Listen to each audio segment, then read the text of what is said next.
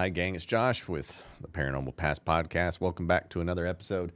Dalton is still out chasing ghosts, ghouls, and goblins and Bigfoot because that's where he spends most of his time. We're waiting to get that footage back from him, but he hasn't produced it yet, so Bigfoot is yet to be proved. Last time we spoke, we were talking about the New World Order, all the crazy thing that's going on with COVID, how they're going to try to make us have badges and cards that say that we're cured or not, and all that pretty much did was reinforce the idea that 2020 and COVID has been a really crazy year. And today's episode is no different because the CDC just recently announced that a whole bunch of rats have gotten really aggressive in the New York City subway system. That's right.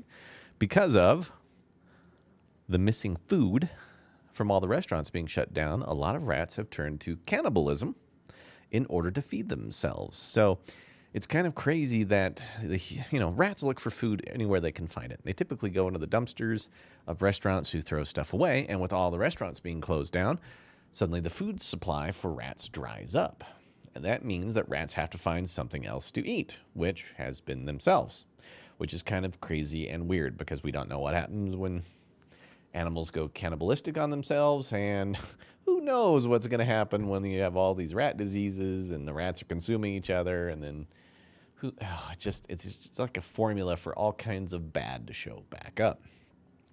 They're also warning New Yorkers that when they do return to the restaurants, it could be anywhere like New York, Las Vegas, any of these buffets, big places where there's lots of food that gets thrown away, they might see a flood of rats coming in to feed themselves because of all the food that is suddenly there again, which is also kind of creepy because, that's all we need is a bunch of rats attacking us for food. And with this new aggressive behavior, who's to say that these wild things don't turn into the next monster that we have that will end up trying to destroy the entire human race because we took away their food and they started feeding on themselves, and maybe they get sick of eating that and then they try to start eating us because that's what would happen. I'm just waiting for 2020 to crap some other form of horribleness on us, and my worry is it's going to be a bunch of giant rats who have mutated to eat humans because that's what evolution does. But do keep in mind, be careful if you live in the big cities where there's a whole bunch of crazy rats, because as you guys start going back to restaurants, you may see a flood of these vermin showing up.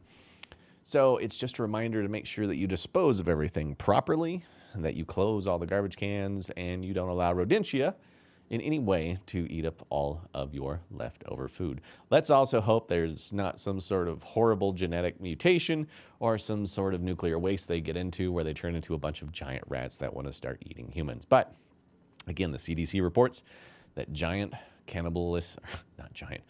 cannibalistic rats have been eating each other, and they are becoming increasingly aggressive. So keep your eyes to the sky, keep your nose to the grindstone, look to the ground, and make sure that you don't step on a bunch of cannibalistic rats. I'm Josh for the Paranormal Past Podcast, sharing with you information that is just too scary to be real, but it is. We'll see you guys next time.